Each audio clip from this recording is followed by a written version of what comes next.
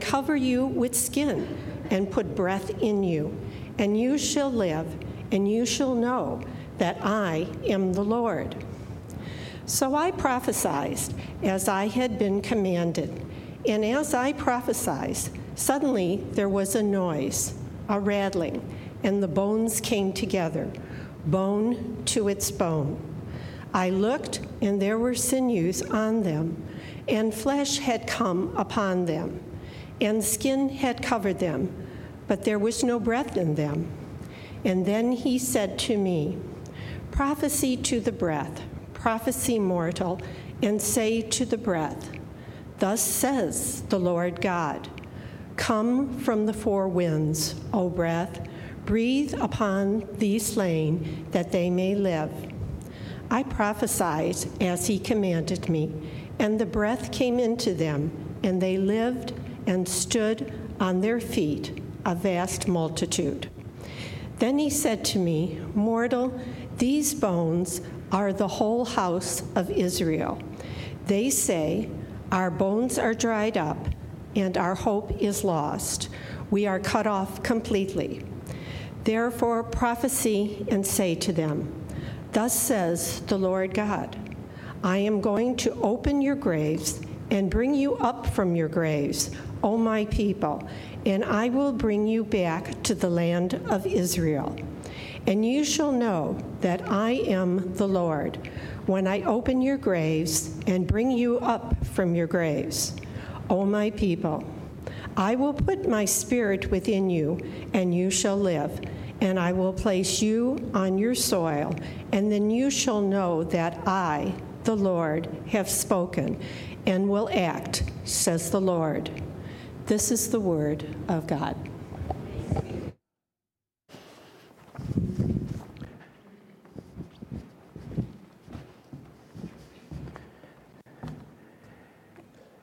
Good morning.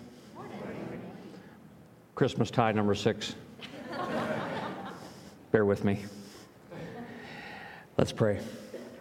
Thanks, oh God, for these good words. Thank you for old men that had visions. Thank you for hope. Thank you for the assurance that somehow you will raise the dead to life. We pray that you will allow us to hear this word in a new way, a fresh way, that we may wonder about it for ourselves, for the sake of your Son, Jesus. And we pray this in his name. Amen. Max Dupree, the former chief executive of the Herman Miller Company, tells a story about his father, who founded the company back in the early part of last century. Back in those days, in the 1920s, furniture factories were not run by electric motors, but by a shaft and pulley system that was powered by a steam engine. It was a rather complicated system of boilers and straps and cylinders and steam, and the whole cycle was overseen by a person called a millwright. A millwright was responsible for making sure that the cycle of shafts and pulleys and steam was always working so that the woodworkers could keep applying their trade. The millwright was a very important person. Well, one day in the Herman Miller Company, the millwright died. And Dupree recounts that his father, when hearing the news that the millwright died, decided that he would do the right thing and go to the millwright's house and pay respect to his family. When he arrived at the rather humble abode of the millwright, his wife invited him in and to have a seat in the living room, the rather modest living room. And there was some awkward conversation, followed by some even more awkward silence, until finally the millwright's wife asked if it would be all right if she read to him some poetry. Mr. Dupree consented. So the woman went into another room and brought out a bound book of poetry and began to read this poetry to him. It was beautiful poetry. And when the woman finished reading it, Mr. Dupree asked who wrote it. She replied, her husband. The millwright was the poet. Upon later leaving the house, Mr. Dupree began to wonder about something. This employee, whose job it was to oversee this mechanical puzzle of shafts and pulleys, and who was very skilled at it, had something entirely different going on inside of him. Another passion, another gift. He wrote poetry and he wrote very good poetry. And it led Mr. Dupree to ask a question that would forever change the way that he worked with his employees. And the question about the millwright was this: was he a poet who did millwright's work, or was he a millwright who wrote poetry? Was he a poet who did millwright's work, or was he a millwright who wrote poetry? You know, life has its way of funneling you and me into a particular work or a particular role. We make our choices along the way as to what we are going to do for a living or what we are going to be when we grow up. But those choices we make don't always paint the whole picture. There's more to you, right, than what meets the eye.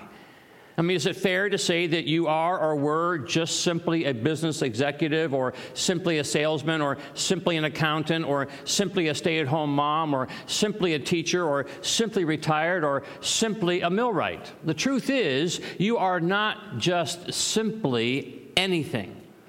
We are not defined, or we should not allow ourselves to be defined by the life choices we've made in the past. Was the man a poet who did millwright's work, or was he a millwright who wrote poetry?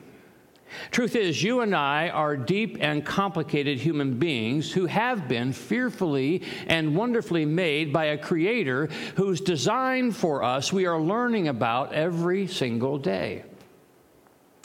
And yet, we do live in a world that has its way of, what should I say, working us to the bone. And when I say working us to the bone, I don't just mean, working us long hours, though in some cases that's true. No, the world has its way of working us to the bone by somehow working out of us the spirit that is already inside us. Working us, or should I say working us over, so that the only thing left is the bones and not the spirit. And we can get worked to the bone in all sorts of ways. Sometimes it is, in fact, our jobs that work us to the bone. We take on a work that we don't necessarily give it, that doesn't necessarily give us joys. It just sort of pays the bills. And we work and work and work against our spirit until finally our spirit departs. Sometimes it's just life that works us to the bone. Unfortunate circumstances occur that make living more and more difficult. Job loss and marital strife and depression and unexpected accidents, surprise diagnoses, or those things that you talked about that give you stress during the holidays. And we grind, and suddenly one day we feel no more spirit. All bones, no spirit. Sometimes it's just not being honest with ourselves that works us to the bone. We live our lives the way everybody else wants us to live our life, instead of how we might be called or how we were really created to live. We put on a good front, a good mask, until one day we look inside and we see nothing but bones. Boris Pasternak, author of Dr. Zhivago, put it this way: the great majority of us are required to live a life of constant, systematic duplicity. Your health is bound to be affected if day after day you say the opposite of what you feel, you grovel before what you dislike, and you rejoice at what brings you nothing but misfortune. Our spirits cannot be forever violated with impunity. The world sometimes has its way of working us to the bone. Then add on top of that the widespread notion in our culture, certainly outside the church, but sometimes even inside the church, that believes that the purpose of God, the presence of God, the mission of God is to try to get us to be something, to do something that we're not wired to do, to get us to be the person we were never created to be, that God is kind of like some drill sergeant who's there to bark orders at us and whip us into shape and conform us into some kind of robotic followers. It doesn't matter who you are. It doesn't matter how you were made. God is around to mold you into some uniform figurine for his little play set. And so in turn, religion becomes for lots of people this dry sort of ritual that manages again to suck out of us whatever spirit that's inside of us, that even the Creator, we think, wants us to get our acts together, wants to work us to the bone. And so sometimes on Sunday morning, you get a lot of people who are bone tired from the week, bone tired from working against their very souls, now bracing themselves for the drill sergeant who's there to tell them that they're screwing up. And what's left is all bones. and no spirit. Enter then the message of Ezekiel. Ezekiel is speaking to the discouraged and depleted people of Israel who have been left in exile. They have been left to suffer under a foreign captivity for generations. History has worked against them. History has kind of worked them over. And the spirit of Israel has departed, and along with it, whatever hope they had for the future.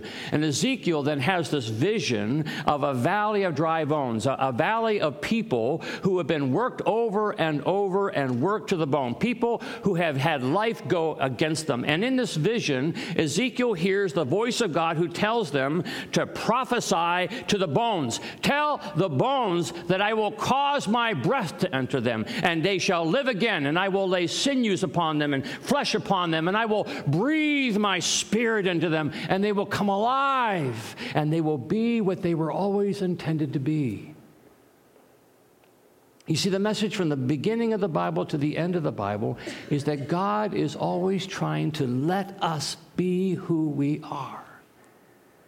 And who we are is both bone and spirit, flesh and soul. And the spirit that's inside us is the Spirit of God breathed into us in order to bring to life that unique spirit that is us, that unique spirit that oftentimes the world wants to suck out of us. You see, that's the crazy thing about how people view religion, that to be religious is to join some sort of chain gang where we're dragged along by God who has conscripted us into some kind of involuntary servitude. It couldn't be more opposite. Jesus says, I have come to set the captives free. I've come to blow my spirit upon the dry bones. I have come to give you permission to be yourself.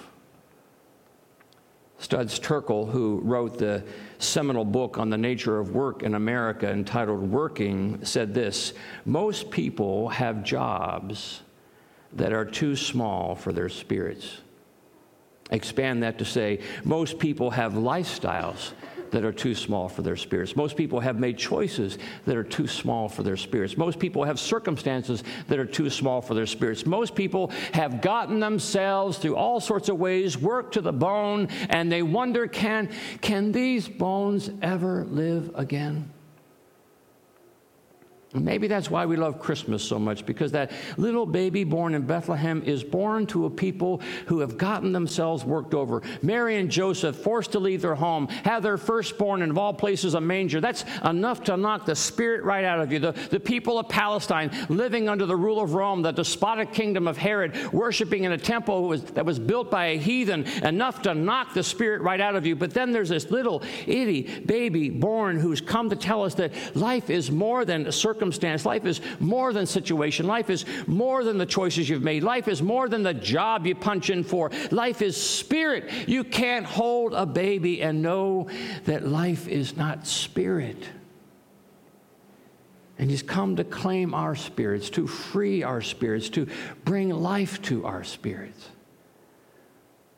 So no surprise that in His ministry, Jesus felt drawn to talk to people like the tax collectors and the prostitutes and the marginalized and even to the empty rich who, have all those things, all that stuff, but they don't have anything inside. And they come to Jesus and they say, Jesus, we're all bones. We're all bones.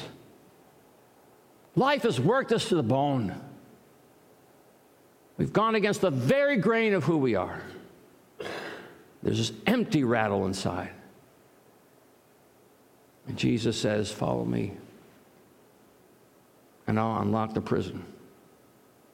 Follow me, because I'll take you back to yourself. I'll take you back to that spirit, because you know what? When you began, it began all with spirit. We were spirit before we were anything else, and we will be spirit after everything else. And life, though life has this way of hemming us in and squeezing us into a job description and labeling us and defining us and giving us titles we don't really like, Jesus leads us into this adventure of living out the great cause of human existence, which is to love the world and everything that is in it with who we are, and finding the joy of doing and being who we were created to be and to do. B. Salazar slipped a disc. The old body just wasn't what it used to be, and she slipped a disc. So she had back surgery, and she was sent home to recuperate, and she was put on disability from work, and so she stayed at home. And at home, she just kind of grew more and more discouraged and maybe a little depressed over this situation in her life. And she kind of felt a little sorry for herself, and she realized that she was more bones than spirit. And one day, she stepped outside for some fresh air outside of her apartment, and she could see over at the apartment complex dumpster a boy scavenging for food. So Bee went to him and told him that if he wanted some food, she could make him some peanut butter and jelly sandwiches, which she did. She took him to her apartment, made him a PBJ, and when he was done, she sent him on his way. 15 minutes later, a knock came to the door, and she opened it and found 6 more young boys on her doorstep. Is it true, one of the boys asked, that you're giving away peanut butter and jelly sandwiches? Sure, she said. And so she fed them, and she found out that no one was home at any of these boys' houses because their parents worked, and so they were left on their own to kind of find their own lunch. Well, the next day, more kids showed up. And the next day, more kids, and she felt now like she was feeding the neighborhood. And when school began, the kids came after school to her apartment to get help with homework. And Bee saw that this was getting to be something kind of bigger than she thought. So she asked for volunteers from her church and from her community, and she got resources from the schools, and she got her landlord to give her an apartment, and later the school to give her a room where she could set up shop for these children. And now 100 kids come every day to visit Bee and her ministry. Mortal, can these bones live? Frederick Buechner said that our vocation in life is found when our deep gladness and the world's deep hunger meet. When our deep gladness and the world's deep hunger meet. They used to say that when Lou Gehrig, the great first baseman for the New York Yankees, would come home from playing one of his 2,130 straight baseball games for the Yankees, that he would often drop off his stuff at his house and head straight out to the street and play stickball with the neighborhood boys. Imagine that, a little New York boy getting to play with Lou Gehrig.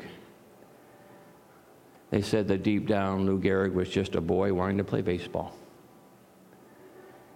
And maybe that's why when he was diagnosed with what would come to be known as Lou Gehrig's disease, forcing him to retire early, he would stand before a standing room only crowd at Yankee Stadium and say, "I am the luckiest man on the face of the earth." And don't you wonder if that isn't God's hope for us all, that somehow each of us would get to the end of it all and say, "I am the luckiest man on the face of the earth. I am the luckiest woman on the face of the earth." Not because it all went the way as planned, or that it was all a bed of roses, or that we even found the perfect job, but that somewhere along the way we found ourselves. We found our spirits. We found our calling in life.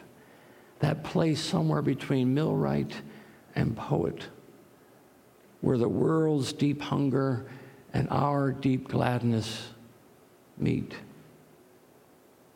And maybe that starts in Bethlehem, where the world's deep hunger and God's deep gladness meet in that little child who will someday walk the dusty trails of Palestine, someday walk the paved avenues of Sarasota and say, "Follow me, and let those bones live." Let's pray.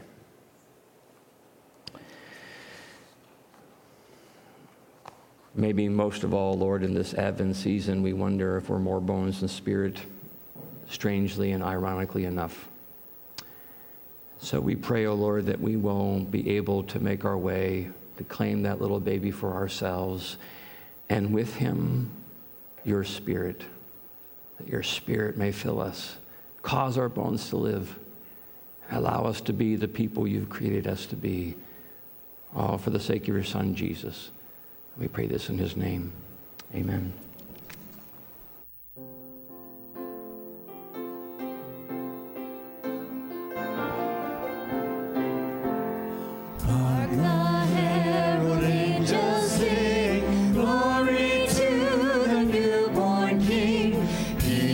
on earth and mercy mild, God and sinners reconciled.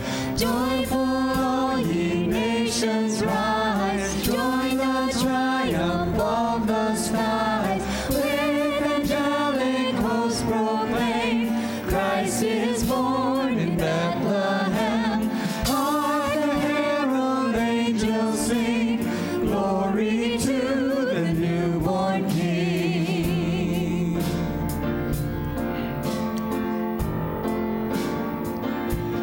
Christ the highest heaven adored, Christ the everlasting Lord. Late in time, behold him come, offspring of the Virgin's womb. Veiled in flesh, the Godhead seed, hailed incarnate deity. Pleased as man with men to dwell, Jesus our Emmanuel. Hark the herald angels sing, glory to the newborn King.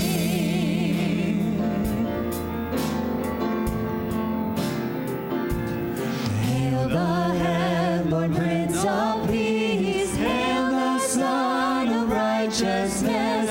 Light and life to all he brings, risen with healing in his wings. Mildly he lays his glory by, born that men no more may die. Born to raise the sons of earth, born to give them second birth. Hark the herald angels sing, glory to the newborn King. Hark the herald angels sing, glory to the newborn King.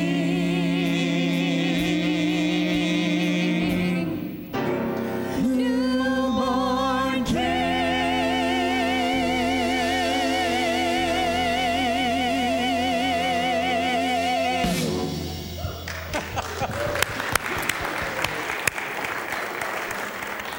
So, Steve, you keep bringing people to join us. So tell us They just today. keep showing up. They keep showing it's up crazy. with like great talent. So We do have some special guests today. Students from Braden River High School. They play in the orchestra there. They also play in churches all over town, apparently.